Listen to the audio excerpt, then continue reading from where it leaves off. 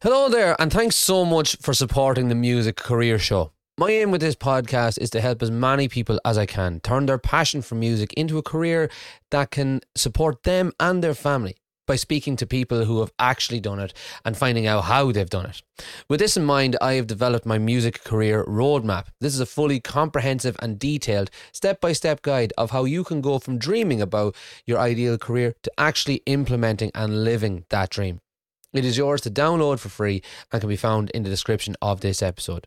If you would like any support at any stage of your music career, you can reach out to me via email at barry@oneladmusic.com.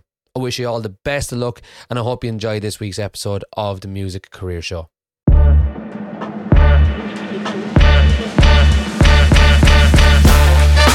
Welcome to the Music Career Show, telling you the stories of the world's best professional musicians.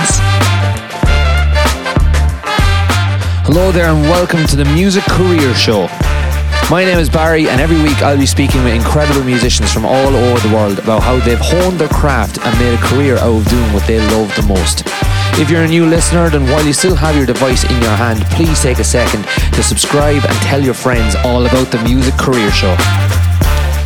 Okay, hello there everybody, and welcome back to the Music Career Show. So today I'm really excited about the guest that I've got on for you. I really think an awful lot of you out there are going to get some excellent value out of what she has to say. She is a solo artist first and foremost, with over 25 million streams on Spotify.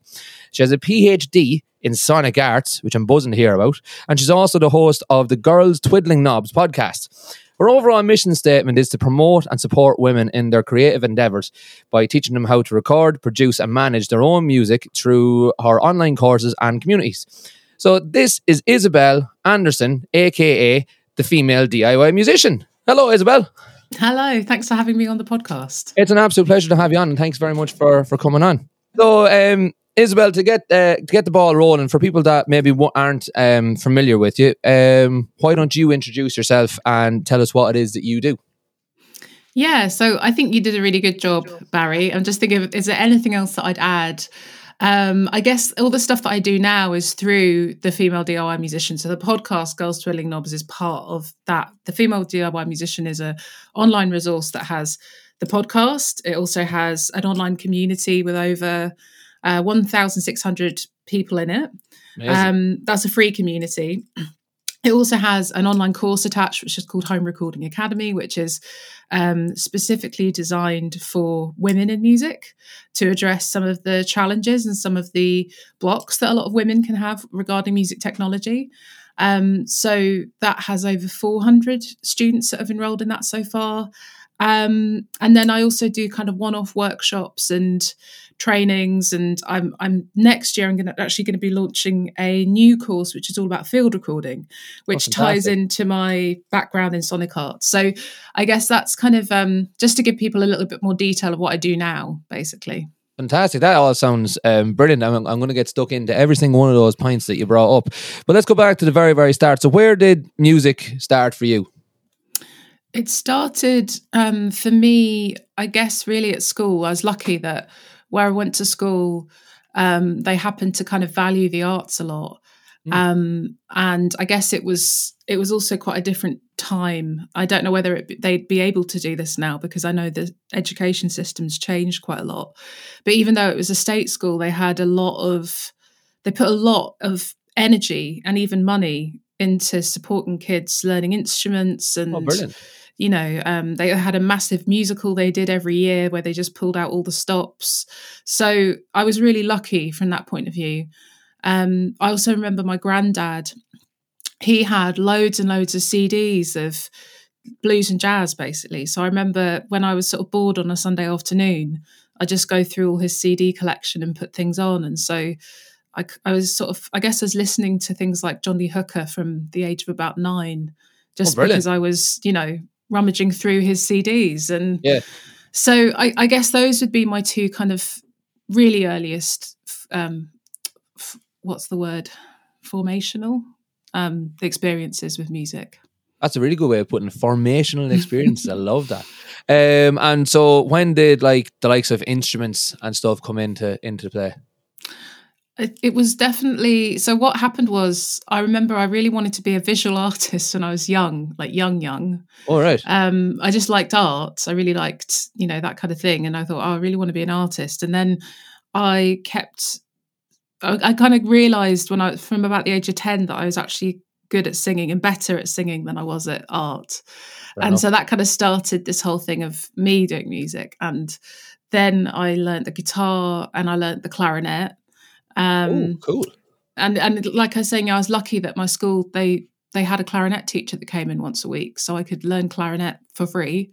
Brilliant. And I think there was a scheme as well to buy instruments. All So right. I was able to get a clarinet. And so I did that, and so eventually, but basically, voice was my main instrument that I, most kind of vibed with and was the Yeah. most natural to me. But I also played guitar and clarinet too. Oh, brilliant. And did you ever do any sort of formal lessons, like grades or anything along those lines in the singing or in the guitar or clarinet? Not in the singing, not in the guitar. I did grade 5 in the clarinet, and I did grade 5 in music theory as well. Oh, right. Fair play to you. Well, Yeah. you got 2 grades on top of me. I've never done any sort of qualification. I never had that sort of head about me. It was like pulling teeth, honestly. So I'm dyslexic, and I definitely think there's a big crossover in how that affects how I read music and how I process music theory. I really struggle with it. So I've always learned through ear, through ear, even if my teachers have thought that I'm not, because I'm good at fooling them. I've always been learning through ear. So doing my grade 5 music theory was like pulling teeth. It was horrendous. And Well, I'm so glad. Fair play to you for actually, fair play to you for actually getting it. Music theory was one of those things that took me the best part of 20 years to actually get my head around. It required a slight shift in your mindset and the way that you think about it. But it's But I think there's a really unhelpful hierarchy attached to it. I think actually being able to learn by ear is amazing and shows an incredible intelligence and an incredible gift. And I think it's not valued enough. So, so I kind of feel like it is good to have, but it's also really good to have a good ear. Yeah, I put it this way. I have never gotten anywhere with music theory. It's handy for me now because I'm a music teacher. I teach all sorts of different instruments, and it's useful to be able to relate that back and have an extra thing that you can teach, I suppose, is probably the most use it's ever been. But when it comes to gigging on a Saturday night, do you know what I mean? I couldn't care what key the song is in or anything like that. As long as me and the other lad in the band know exactly what we're doing, and if we can play off each other by ear, that is the most important thing. Yeah. So then I suppose the kind of the natural progression from learning to sing, learning how to play, and doing all your grades in the other things, learning to record yourself and the audio engineering. How did you get into that? Well, that started because I did a music degree, and there was a module on it that was actually sonic arts. So I purposely went to do a music degree that was a little bit more experimental. And so in the second year of this degree, we got to kind of we started with field recordings. We started with taking a little recorder out and recording things around us, and then we got the opportunity to bring that into the studio that was at this college. Mm-hmm. It was very much there was a very grumpy gatekeeping engineer, as there often is. Yeah. And we were able to kind of just play around with Pro Tools, basically, with these little field recordings that I'd done, and so I recorded my first song that way. I had gone and recorded before with bands and things like that, like had somebody record us, but so my first song was recorded myself, and that kind of that gave me a real interest in just the process of making in the studio. And I think that I'd always been really interested in how records are sculpted, not just how songs are crafted. I've always been really interested in that too, but I've always kind of been, I was always intrigued by how you actually then shape a record as opposed to just crafting the song. And so it really started with that. And so I because of having dyslexia, I was given a free computer, which I think they still do that, but they just started doing that when I was doing my degree. Oh, brilliant. And that meant that I could then I had some money to buy some audio equipment. I didn't have to spend it on a computer. So I got Pro Tools. And so I just started kind of teaching myself on that. And I think that that's something that's quite interesting, is I think sometimes people think that if you've done a music degree or if you've done a PhD in sonic art, somebody's shown you everything. Like you actually learned everything there is to know about recording or something. And not at all. I've had very little actual tuition in how do you use a DAW, or how do you what even is a signal chain, for example. So that's how it really started, was just doing one module in my degree and then just continuing to dabble with it at home, really. So then you went on and you done your PhD in sonic arts. Now, I have never heard the term sonic arts, and I think it's absolutely fantastic. And I'm going to say it from now on, that I'm not a musician. I am a purveyor of the sonic arts. I love that. But what first of all, what constitutes sonic arts? That might be a really stupid and obvious question, but you know yourself. Okay, yeah. Well, do you want me to backtrack to how I got to that point? Or... Please do, yeah. Okay, that was kind of where I was getting with. You're far better at this than I am. No, don't worry. No, I'm just thinking that So basically, after my degree, I then lived in London for 3 years, which I hated. No offense to anyone that loves London, but I ended up there because of some different circumstantial stuff, and it's really expensive. It's really busy. I was working full time and commuting 2 hours a day, and still wasn't even making enough money to really pay my rent, and was gigging every week, and it wasn't going anywhere. And I was really, really disappointed. I really felt that thing that I think a lot of musicians feel, of like, wow, is this never going to happen? Was this whole idea that you could even? It's not that I ever wanted to be really famous. I just wanted to make music and creativity my career. That's it. And it just felt like that was totally impossible. So a kind of acquaintance of mine kindly sent me a link to Queen's University Belfast, because they had scholarships to go and study sonic arts in their MA. Right. And by this point, I was really miserable. Like in all honesty, I'm sure there'll be people listening here who understand where I'm coming from here. But like, there's one of them.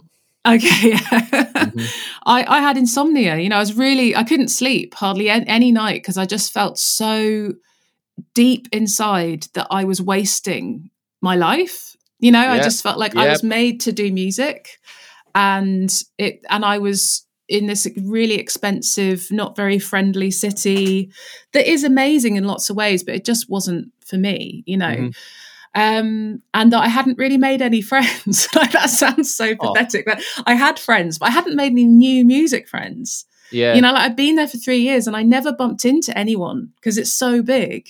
So even though I was gigging and gigging and gigging, I'd never bump into the same person at a gig, which is bonkers. Yeah, that is mad. That it's that big. The music scene is that big. So anyway, I ended up applying for this scholarship for an MA at Belfast. Just cut a long story short, I got it and I left and I did that. And the difference was like night and day. Suddenly I was in a city where you could walk everywhere. So if you were at a pub and somebody said, "Oh, I'm having a party, do you want to come?" You'd be like, "Yeah, sure. It's a 20-minute walk away. Great." Rather than, "Oh, well, the last tube goes in 10 minutes. And then after that, I'll have to get a 2-hour night bus home by myself." So the difference was immense. So immediately I just started making a lot more friends. The music scene was incredibly friendly and open, and people basically going out of their way to help you. Brilliant. Just such a different kind of culture there. It was also a really amazing time in Belfast, because this was 2010 that I showed up, and it was the time where Belfast was really starting to kind of grow and become a place of real hope, and where people were just so excited that it could be something different than what it had been. Brilliant. and that was lovely. And then also I did this MA, so I was there to do something which was very interesting as well. Yeah. So that brings me on to what is sonic arts. So sonic arts is the study of sound as an aesthetic. Let's put it like that. So Right. yeah. So That's that could be yeah. So that could be anything from literally the physics of how do you synthesize sound. You know, everyone will probably be familiar with synthesizers as an instrument. Yeah. What's the technology and the maths and the physics behind that actually makes that possible? So that's a part of, you know, sonic arts. But on the other end of the spectrum, it could also be simply designing interesting sounding environments for games. Or it could be designing experimental sound installations in an art gallery context. Or it could literally be just composing with interesting sounds, like field recordings. So I specialised in field recording, and I specialised in experimental voice. And I specialised in as well electroacoustic composition, which is basically composing with sound in experimental ways in the studio. Yeah, so I did the MA, and that was and you know, coming back to a little bit similar to the music theory, it was incredibly hard at the beginning because it was extreme maths and physics. I mean, extreme. Yeah. Like so just to illustrate that, the very first lesson I had, which was all about coding using a piece of software called Max MSP. So using software to create sound and create algorithms that would change sound and all that kind of stuff. Uh-huh. And the way that when I first arrived, the tutor put down an algebra formula in front of me with one paragraph that basically said to the effect of, use this algebra formula to make a reverb algorithm in Max MSP. And I knew as much as probably you do right now, Barry, about how you do that. Okay. And I just sat down. I was like, what? It was like stepping into another reality. You know, it's that abstract. It's that bonkers. So I just about scraped through that first semester of having to learn coding and algebra and all that kind of stuff. And then, but we're also doing really interesting things like, I mean, that is interesting, obviously, but I found it really hard. Yeah. But we did stuff that I found a little bit more kind of accessible, which was to do with psychoacoustics, so how our brain perceives sound, and also spatial audio. So how do you spatialize sound? How do you use certain techniques to spatialize it? Yeah. And then I kind of realised I really love this. I definitely don't want to go back to working in an office in London and commuting 2 hours a day, clearly. And they had PhD scholarships. So I thought I'll apply for a PhD scholarship, and cut a long story short, I got that. So then I kind of, obviously embarked on a much bigger project at that department. And I should say that department's called the Sonic Arts Research Centre at Queen's University Belfast. So it's a whole lab that is specifically made. It's a whole building basically that has an incredible sonic lab. It has 48 speakers in it, a grate as a floor so that they have speakers underneath. So you can compose audio for 360 and you can do very cool stuff there. Wow. So I've basically in total spent on and off about 6 years in that lab. Just learning and composing and, you know, developing my sonic arts practice, I guess. But what also happened during that time was, because I then was learning more about sound and audio and recording, and I had access to these studios with some amazing equipment. No kind of it was very much still figure it out by yourself. You know, I could book a studio, I'd go in there.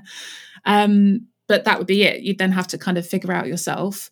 But I ended up recording my first album, and then self-releasing it the year of my MA, and then recorded my second album during my PhD. And that's how I kind of started self-recording and self-releasing as well. Amazing. And that was when I realised, oh, right, okay, you really need to release music, and I could have waited a long time for someone to come along and sign me to a record deal and give me that opportunity. And I kind of, because I'd just given up on that and just thought, well, F it, I'll just do it. I'll just make an album then. Yeah. But that then started something that I never would have imagined, a kind of career I never would have imagined, basically.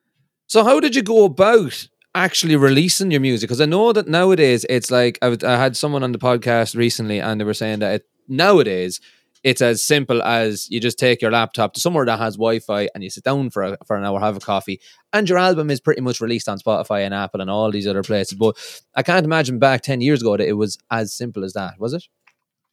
I mean, it was in a way, yeah. It was Oh, in was a way. it? And yeah, I mean, so yeah, 2010, Spotify had I think Spotify came on the scene like the year before that. All right. I uploaded it all through a company called Root Note, which was a digital distribution company. Oh, Yeah, all of that there's existed. Yeah, all of that existed, but only just. So I was only very just. kind of early on, early to this. And I handmade 100 CDs for my first release. And I booked a venue in Belfast and just did a kind of very low-key album launch, basically. And I think one of the good things about the way that unfolded for me was I didn't have a lot of pressure on it at all. And part of it was because people weren't really doing that at that point. It's still very new that people were self-releasing unashamedly and making it something that was like a choice rather than something they'd had to kind of do because nobody thought they were good enough. Yeah. So I think that that idea was still very new. But I think that, again, I think it was really good that I did it somewhere like Belfast because people were very supportive and got behind it. And, the BBC Ulster played it and had me come on and talk about it. Brilliant. I think that would have been really hard, again, in London, where it's just really oversaturated. And I think that without wanting to kind of, I think this is something that's changed an awful lot in Belfast now. But when I first came over there, I was one of about 5 women who wrote and fronted their own music. Right. I remember thinking, wow, I really feel like I stick out here because I'm very much in charge of this. I'm writing my own material and I'm performing it under my name or under a band that I head, Yeah. And I really could literally only name a few other people on one hand. So I think there was that as well. And like I said, that's changed massively now, which is great. But it was interesting in that way. It was quite different to where I'd been before. Yeah, no, you're right. And I've been gigging myself for 15 years now at this stage. And I about 10 years ago was living in Salou and gigging there and stuff like that. And everyone was all the musicians were lads. Every single one of the musicians were lads, apart from the fiddle players. There was 2 fiddle players in the 2 years that I was there. One called Sarah the first year, one called Danielle the second year, and they just played with everyone in all the different pubs. They'll be in all the bands, and they were in all the bands, exactly. Whichever was the busiest pub that night, she'd play with the band that night, and that was just it. But since then, the past 10 years, and even at home where I'm from, in the Republic of Ireland, same thing. It was no female. Not that there was no female musicians, but they were always the extra, the kind of the sort of add-on. They were never the main event. Like myself and the boys were the main event. You came to see Barry and Kevin playing. I was like, oh, grand, there's Barry and Kevin. Oh, they've got a fiddle player with her now. Oh, she's nice. Great. Yeah. You know what I mean? Whereas nowadays, now in Aberdeen, I'm part of a musicians group chat on Facebook, and there is as many women gigging and doing 5-6 gigs a week as there is lads. And I've never really thought about it until just now that because it is so commonplace now, but it wasn't. It's only in the past few years that is as commonplace as it is.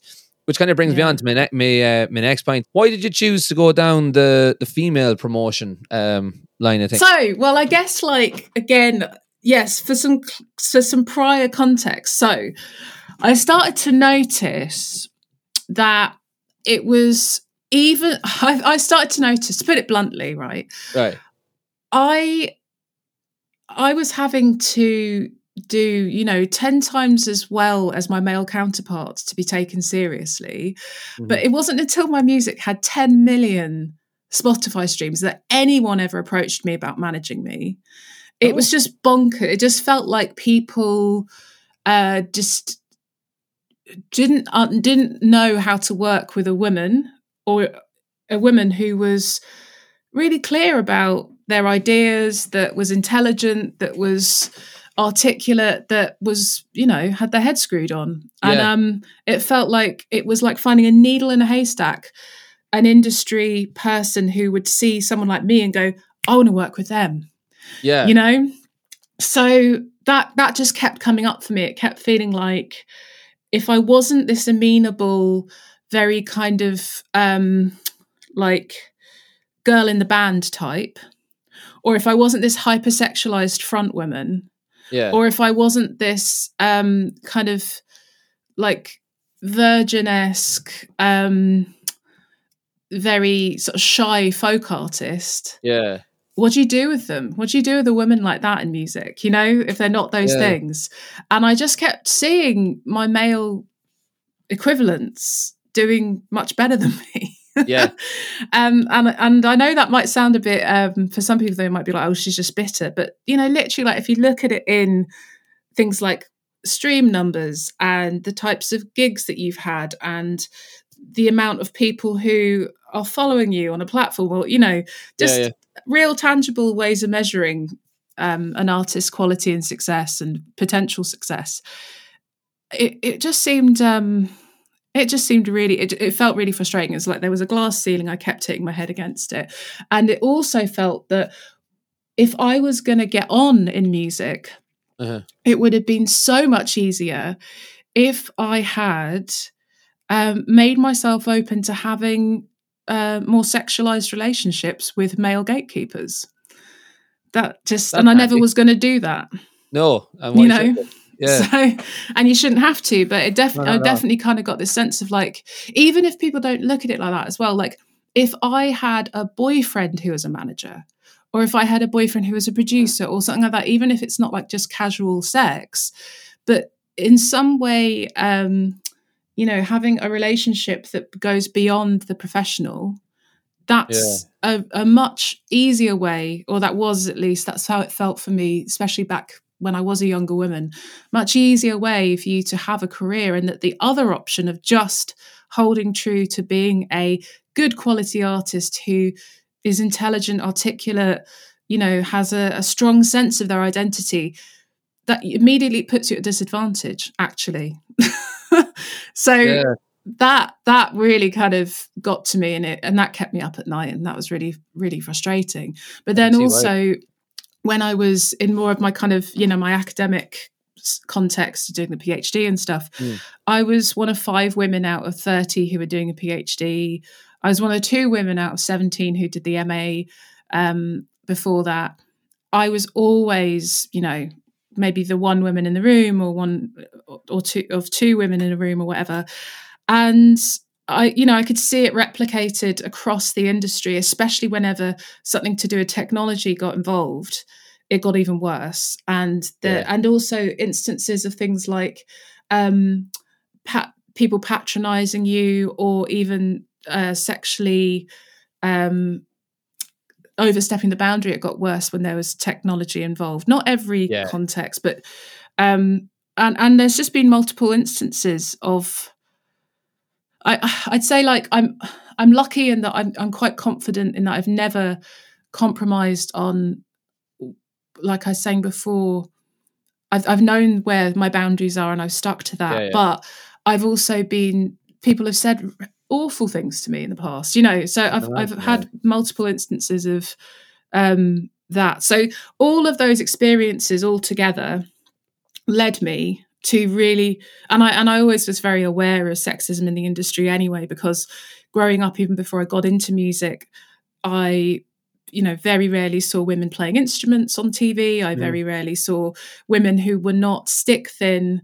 If you think back to the 90s, even women that we would have thought of as alternative, like Bjork, PJ Harvey, Shirley Manson from Garbage, they were all incredibly thin and still really very white, actually, in kind of skin tone, let's say.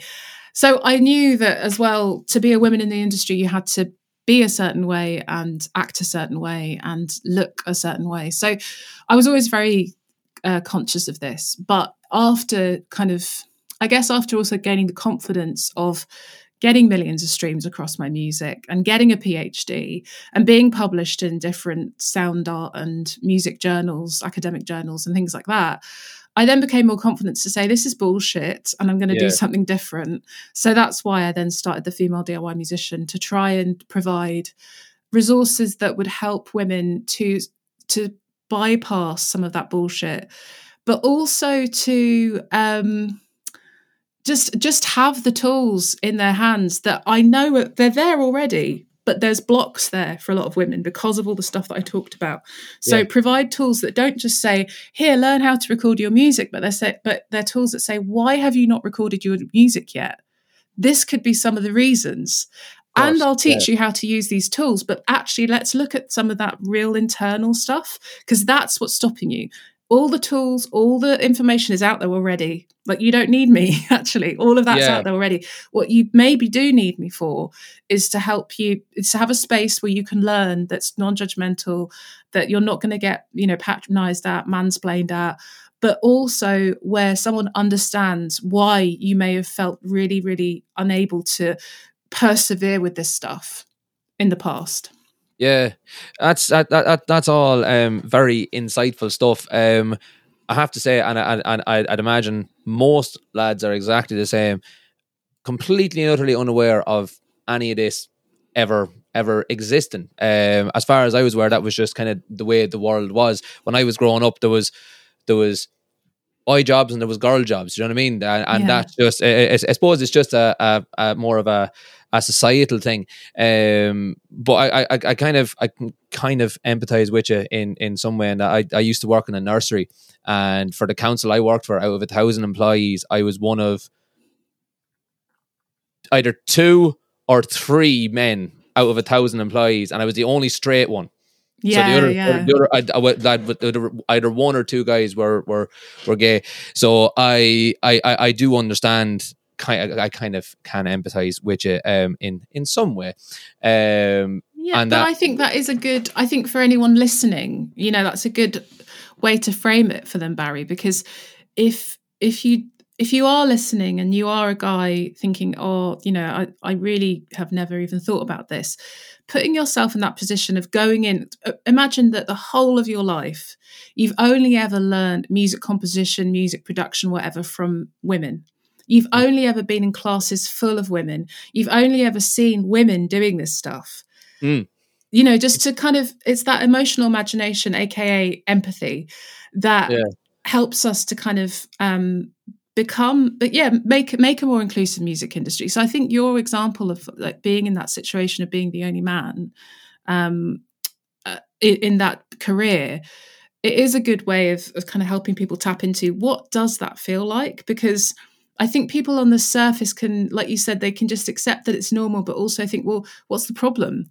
Like, everyone's got the same opportunities. Anyone can go and buy a laptop, and, if they've got the money, anyone can go and do a course on this or that. But the reality is that if you are always the other person in the room, the person that sticks out, the person that is different, then there's a whole bunch of other stuff that you're having to deal with, which is going on inside. It's one of those things where what I was doing was a very female dominated, like obviously 99% female dominated area, and everything, all the the day to day was what I would have categorized as very kind of female led and sort of female presented, sort of. So everyone's presented from a female's point of view, and I suppose where you're coming from, it was the total opposite, in that everything was presented from a male's point of view, but just the kind of the very nature of the difference of working environments. Men are just not as polite or thoughtful as women tend to be. So like, whereas I was kind of like, fuck's sake, I'm surrounded by women here, and I'm just having to wear fucking aprons and change nappies and stuff. That was as bad as it got for me, because women are lovely. Women are 9 times out of 10, women are always lovely, and they're always like, your mammy is like, oh no, Barry, you're fine, you're grand, look, I'll make you a cup of tea, you're grand, you're busy. And I'm like, oh, thanks very much. And men are more than happy to do that. Whereas on the total flip side of that, I can well imagine having come through the music kind of, did you hear me? Coming through the music industry myself, I can well imagine how it would have been totally different. Totally different on the flip side for you. But I think also, like, and you can correct me if I'm wrong here, Barry, but probably one of the reasons you can imagine is because maybe you also don't like some of that culture. And maybe some of that culture, that kind of male dominated, like macho competitive parts of music have not served you very well at times, have made you feel uncomfortable at times. I don't know. But like, Yeah. this is, I think, something that's really important that I always want to highlight is that it's not just difficult for women. It can be really difficult for certain men, and quite a few men at different times, I think, because they don't want to have to act like they know what they're doing all the time because some idiot might, make fun of them at a sound check or something. Yeah, no, you're dead right. It took me a very, very long time, and I'm still trying my best to not carry on as if I know everything, because I very, very quickly find out that I don't. Yeah. So you started the Female DIY Musician in 2018, is that right? Mm-hmm. Yeah. And how did you get on? What were your what were the biggest things that you had to overcome? I know that it was you're saying that it's, in essence, it's like, oh yeah, I can teach you how to record, but you can go and find that out. But like, how did you cope, and how did you manage to get your message out there? Well, yeah, I think at the beginning it was much more general. I thought, I'm just going to start a resource for women to help women, just generally be more independent, I guess. It was a bit more vague. And so for the first couple of years, I was putting out content and trying to find out what is it, how does this work? What do I do? And so I was going live every week inside the group, the Facebook group that I have, which was called something different at the time. And so this Facebook group is now called the Girls Twiddling Knobs podcast community. So it's the community attached to the podcast. But originally it was just the Female DIY Musician, and it was just a kind of general, vague group about being a woman in music. But the more I kind of got to know women through that, and the more I then was kind of reflecting on my own journey, the more I realized actually probably the most key thing is having recordings of your music that you can then release, and that then people can have in order to frame who you are and come back to who you are and kind of grow a connection with you. And so the blogs and radio stations and, places like that have a reason to get you on to talk to you about your music. And, it's so important to have that you're releasing music and that's how people are talking about you and how that story is unfolding, rather than you're just randomly doing gigs all the time. So I realized that was probably the most important thing, was that women started to be able to have recordings of their music, and that they could get them without having to rely on free favors from male friends of friends, or spending thousands and thousands of pounds in recording studios that they maybe didn't have, and that's why they didn't have their music recorded. And that just felt like if they could get those skills, that felt like that would be such a massive game changer for many, many women of varying ages, varying stages in their career, varying, living in different parts of the country and the world. If they had those skills, that would make such a big difference in them actually being able to show up as a musician. Yeah. So then that kind of really gave me much more of a focus, and like, okay, I can teach that. Although at the beginning, I really didn't think I could. I still had a lot of imposter syndrome. And I was like, oh, who am I to teach people? Yeah. Who am I to teach people how to record their music? And my friends would be like, Isobel, you have a PhD in sonic arts. You've self-produced 4 albums. What the hell? But I was still very, Yeah. But, and they were like, the fact that you have any of these doubts means you're perfect to teach this, because you can really speak to that experience of doubting yourself. And, you understand what those blocks are. So then, to cut a long story short, that's when I kind of made Home Recording Academy, the online course that I teach, and it takes people all the way through from identifying any mindset blocks they might have around music technology, identifying any kind of experiences that may have led them to doubt their confidence or their abilities with music technology, and then training their ear to think like a producer, building out their home recording space so that they can get good quality recordings at home, recording, just the nuts and bolts of recording in a DAW, editing and production tools like plugins, EQ, reverb, compression, mixing.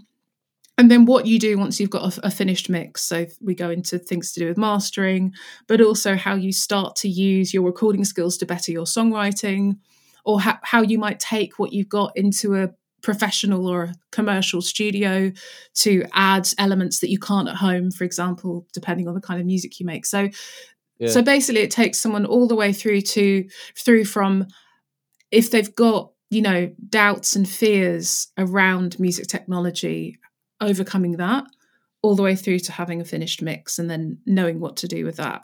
So I then launched that in 2020, and it's just been growing ever since, basically. And so I'm opening enrollment again for that in February 2023, and that will be the 5th time I've opened enrollment for HRA.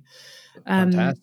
Yeah, so it's been a really amazing journey, but at the beginning I was really clueless and I just learned everything from scratch.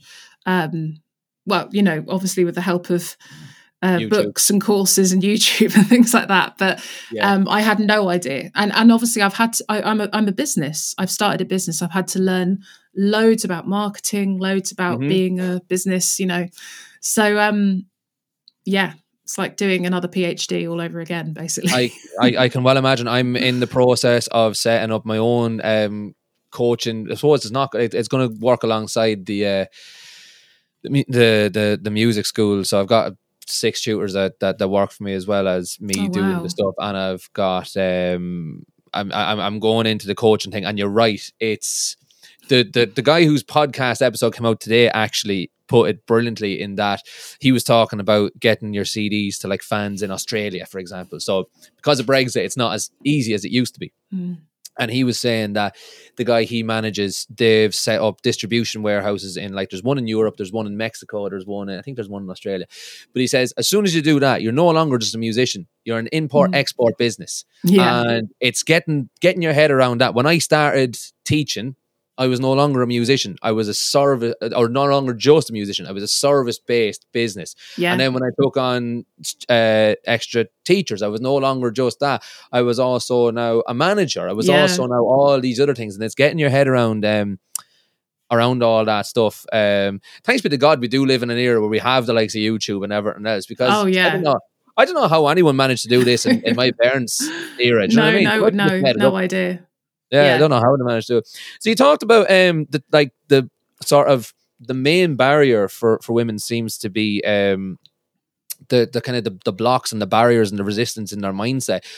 For anyone out there listening, what are those kind of main mindset blocks? Because I can imagine me as someone that would overthink everything to the umpteenth degree. I would think that my mental block, that's not the right, but my mindset block is completely unique to me, and nobody else out there in the world thinks this, but that this could be like very, very common. Yeah. And I think that's one of the most insidious things about these mindset blocks is it's very easy to think that you are uniquely flawed and uniquely kind of preoccupied by them, but that's absolutely not the case. And I do see the same things come up again and again and again with my students and people in my community, and I've seen it in myself as well. So I think that when we're talking about women specifically, then it's really important to acknowledge that, kind of similarly to what I was talking about earlier, that as a woman, you've probably very rarely seen any other women operating music technology. You may have seen 1 or 2 people in your lifetime, but it probably will be 1 or 2 people unless you have just extensively worked in studios all your life. And even then, it will be very few people that you'll see who are, female doing it. So you've got to kind of, if you're not listening to this as a woman, you've got to imagine that as well, that you've just never seen anyone of your gender using music technology, sitting behind the desk, sound checking you at gigs, all that stuff. But then you also have to remember that when women have come into contact with technology, a lot of the time they will have been told how to use it and what to do, rather than just given the opportunity to explore it freely. A lot of the time, if there's any if you show, especially as a woman, but as anyone, as any musician, but if you show any kind of gap in your knowledge, someone will swoop in to show how much they know. Yep. And it's kind of like what you were talking about earlier, Barry, you know, that is, and I think that is a culture, particularly around music technology, but also certain types of instruments and music and stuff like that, that as soon as somebody shows that they don't know one thing, there's someone waiting in the wings to say, oh, it's this thing, and you need to have this piece of equipment, otherwise it's not going to work. And, you know, and there's not a lot of space to just freely explore. And what often happens with women in particular is that they'll ask one question about one thing. And then because of their gender, a lot of the time people presume they don't know anything. So, and this has been interesting for me, having kind of studied it to such a level. There's obviously still things I don't know. You never know everything. No. But I know a lot of stuff now, and I know a lot of the basics and a lot of quite abstract, obscure stuff as well. And I've noticed how sometimes if somebody doesn't know me and I'll ask a question about something, they'll then presume I don't know anything. And it's mainly because of my gender. And that's one of those things that can really chip away at you, that you never want to show that you have any kind of gaps in your knowledge, because people then just presume, oh, well, women don't know about that stuff, and I better help the poor love out and show her how to do it, you know? So it's really hard to get that balance of being able to have a really nice open connection with someone and learn, but then not be just not presume that you don't know everything or anything at all. What happens is a lot of women will then have just ingested from that they will not be as good as their male counterparts. And so if you believe that on some level, and I know there'll be women listening who'll be like, I don't think that, but I think actually a lot of us have still been given that message, and that message can hang around in ways that are not particularly conscious, let's say. Because if you believe that you're just intrinsically going to be bad at this, then the minute something goes wrong when you first try it out, you give up, because it just confirms that you're not good at it. Whereas if you believe that actually, no, I'm intrinsically good at this and I'm intrinsically entitled to do this, and, you know, there's no reason why I shouldn't be able to do this. If you start using it and something goes wrong, you're like, okay, I'll try again. Because I know in my core, I can do this. People like me do this, you know? Yeah. So that's the biggest barrier. And so for me, most of my work is often around helping women to approach that music technology with a growth mindset. So that's a whole kind of theory, terminology coined by an educational psychologist called Carol Dweck. But it's basically, you know, how do you approach learning something so that it's about growing and not about proving that you're good to yourself or other people? Right. Okay. That's proper. There's an awful lot of talk goes into it. I suppose it's all about starting it for the right reasons. Yeah. And not necessarily wanting to just be like, basically you've just said it all there. I don't know why I'm feeling the need to summarize. No. Well, for me, like I find it really fascinating. I'm sure you'll find this too, Barry, because obviously you teach. And I think anyone who teaches, if you're a good teacher, let's say, you get fascinated by how people learn, and you get fascinated by, like, how do I create this key? I mean, you're going to unlock the door and you're going to go and you're going to do all this amazing stuff, but how do I create this key for you so that you can unlock that door, you know? So for me, I've learned so much, you know, about those, how this affects women in particular, how you go about kind of unraveling that with women.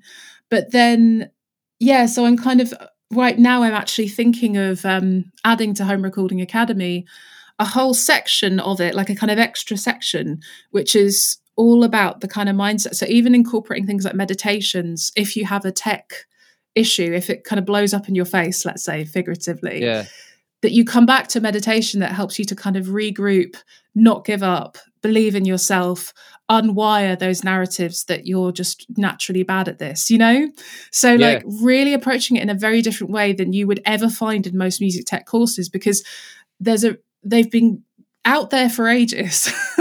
Yeah. And this is the thing about equality, diversion, inclusion.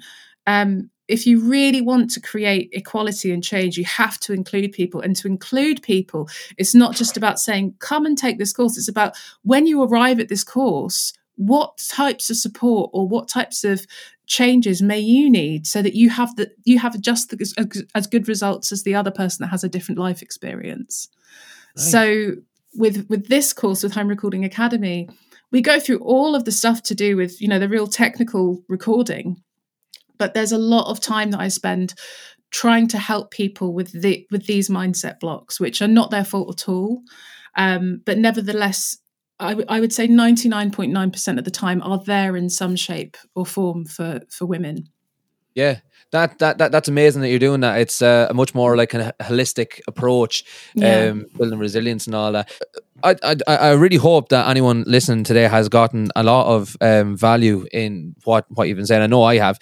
Maybe go back to something a little bit lighter. Where are some of the kind of more? Where's some of the best places that you've played? What was your gig in life like, actually?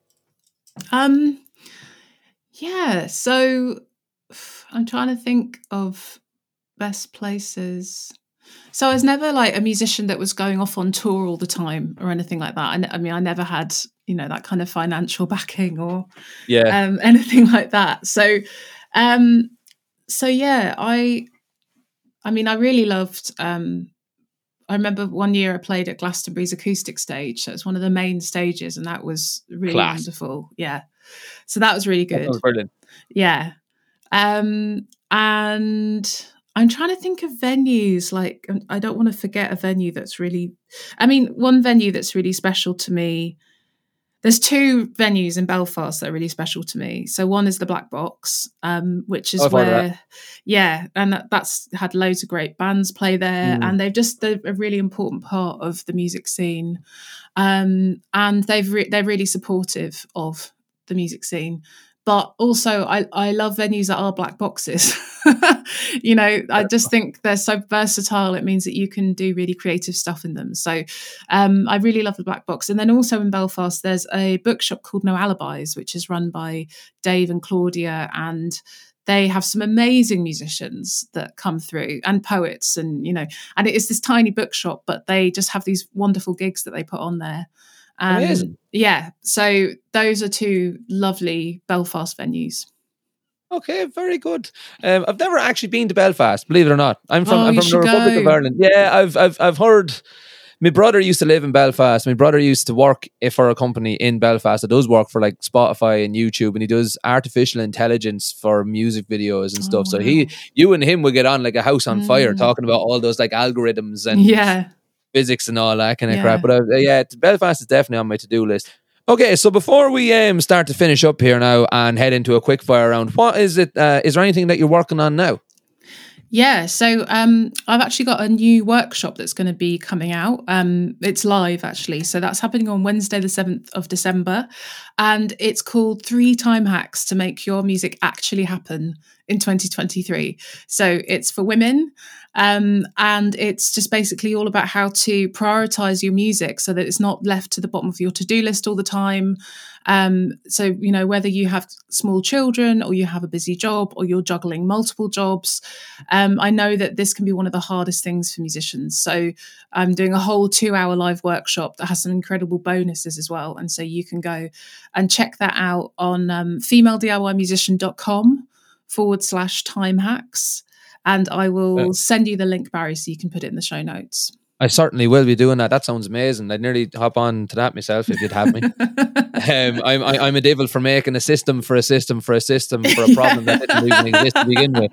So I've wasted 2 hours and a full afternoon and 10 cups of coffee on systems for problems that weren't even there to begin with. But anyway, so cool. That sounds absolutely amazing. I'm going to wish you the best of luck. So for anybody listening to this on the day that comes out, which is Friday the 2nd of December 2022, That's this Wednesday coming, lads. So make sure you get lads and ladies, I should say, apologies. Being from County Offaly means that everybody is referred to as lad. Yeah. So apologies there. I called me ma lad before. I called my wife lad. So it's just that's just an unfortunate side effect of being from the Midlands in Ireland. But make sure you get registered for that ASAP. I would imagine it's going to be very, very popular. So let's hop into a quick fire round. So Isobel, these are just usually stupid questions that have no bearing on anything at all. They're just for a bit of crack. Starting off, gonna put you under pressure here now. What is your job title in 3 words or less? And you can't say female DIY musician. No. Oh God, what is my job title? Can I just say 3 words? Like musician, educator, artist. I did that one time in a job interview and I was like, music, sound, Barry. And they were the 3 words I used to describe myself. And they were like, right, fair enough. I was like, hi Barry. And I was just like, everyone needs a Barry. So, yeah, fair enough. Yeah, that's good. I like that. I'm gonna amend that question to describe yourself in 3 words or less, because I think that's a bit more correct. Do you prefer summer or winter? Ooh, these days summer. Summer, yeah. Well, I think you there has to be something intrinsically wrong with you if you don't prefer summer, to be perfectly honest. But I wasn't going to say that if you chose winter. I do love winter. I do love the fact that you have to sort of cozy up and you can eat comfort food because that's just what you crave. But yeah, I do love the summer now. Yeah, very much. There's a lot to be said for both, but summer is, I would have always said, was the right answer there. But anyway, what is your favourite word? Oh, that's a hard one. This one I always think tells an awful lot about the person. God, I don't know.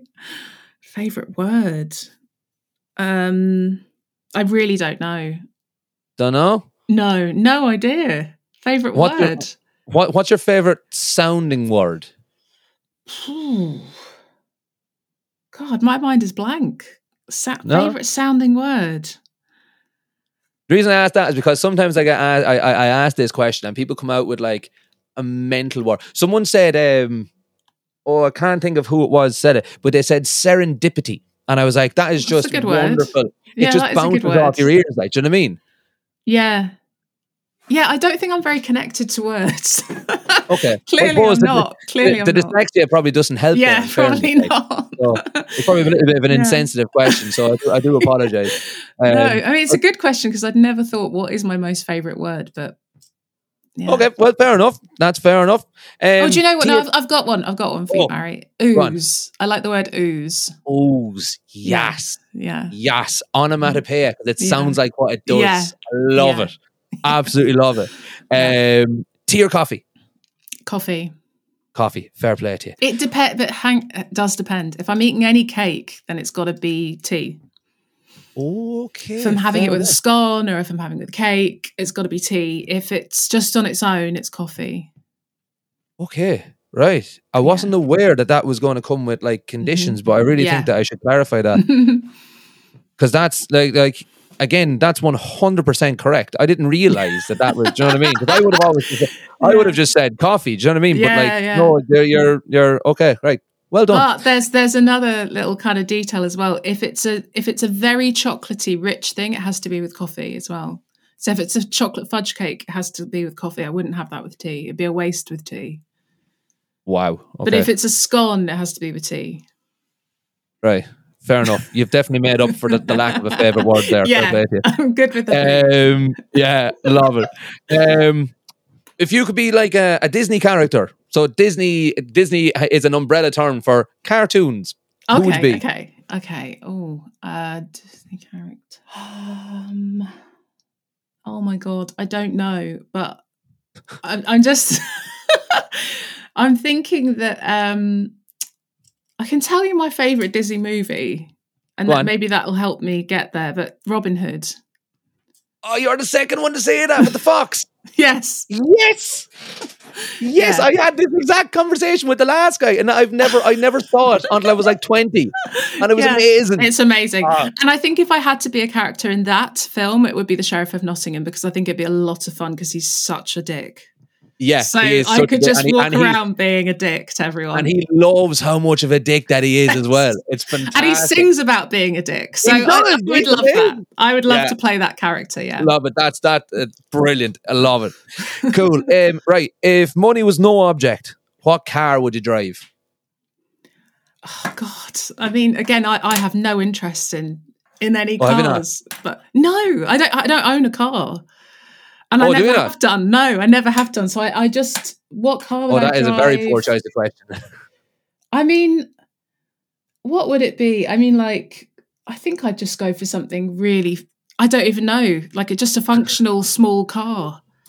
A red one? No, but not a red one. Not a red one. A blue one, then a green one, a white one. A grey one. A very functional, small grey car. Yeah. Okay. Fair enough. And right, we'll go one more then. This is a new one. I've never asked anyone this one, right? So what is the first thing you notice about someone when you meet them? So you've met someone for the first time. What's the first thing you notice? I mean, I don't know if it's always the first thing, but one thing I do notice is their voice. Okay. So I would find it really hard to date someone who didn't have a good voice, for example. Like, if they had a voice that in any way slightly niggled me, that would be a big no. Fair enough. Sorry, you're lovely, but I just can't listen to you. Yeah. I think it's part of the whole kind of, I don't know, like singer, musician. My ear just couldn't take it. I'd just be like, it's fine if they're a friend, fine. But if I have to spend a lot of time with someone and even find them sexually attractive, if they don't have, it's not like they have to have a ridiculous voice, you know, like the best voice in the world, but they have to have a decent voice. Okay. One that's not annoying and one that's not weird. So what constitutes an annoying voice then? Well, I remember one voice that I heard, and it was, I don't know, they sounded like they were a cartoon, and I think it was because they had quite a high pitch, but also there was a slight kind of raspiness in it. Okay, but it could also be, you know, it could be that they're very nasal, or it could be that, it could be something like that, or it could be that they are pausing too much as well. So it could be about the pace as well. Okay. It could be anything. It's basically like, you know, if you think about how you find someone physically attractive, and there's so many variables in that, it's like that.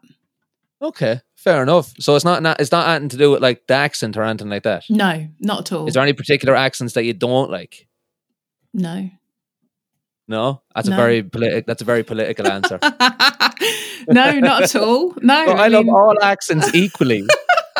I honestly don't have any, you know, I know that like there are some accents that people think of as being unattractive, like Birmingham or whatever. Yeah. But no. But have you ever seen Peaky Blinders? Well, exactly. Like, even I fancy Cillian Murphy listening to him talk like that. Okay, exactly, yeah. So no, there's no accent that I would rule out at all. No. Okay. Very well. That's it's very accommodating of you. I for one have loads of accents that I cannot be dealing with, but I'll not get into. Really? Because anyone in Liverpool will just turn off. But anyway. So. Yeah. But anyway, listen, Isobel, let's leave that there before we finish up. Where can people find you? Where can people get in touch with you? So the best place to go to just find out all the stuff that I do is femalediymusician.com. And then you can also find me on Instagram on the handle @femdiymusician. And also you can tune into Girls Twiddling Knobs by just searching Girls Twiddling Knobs wherever you listen to podcasts.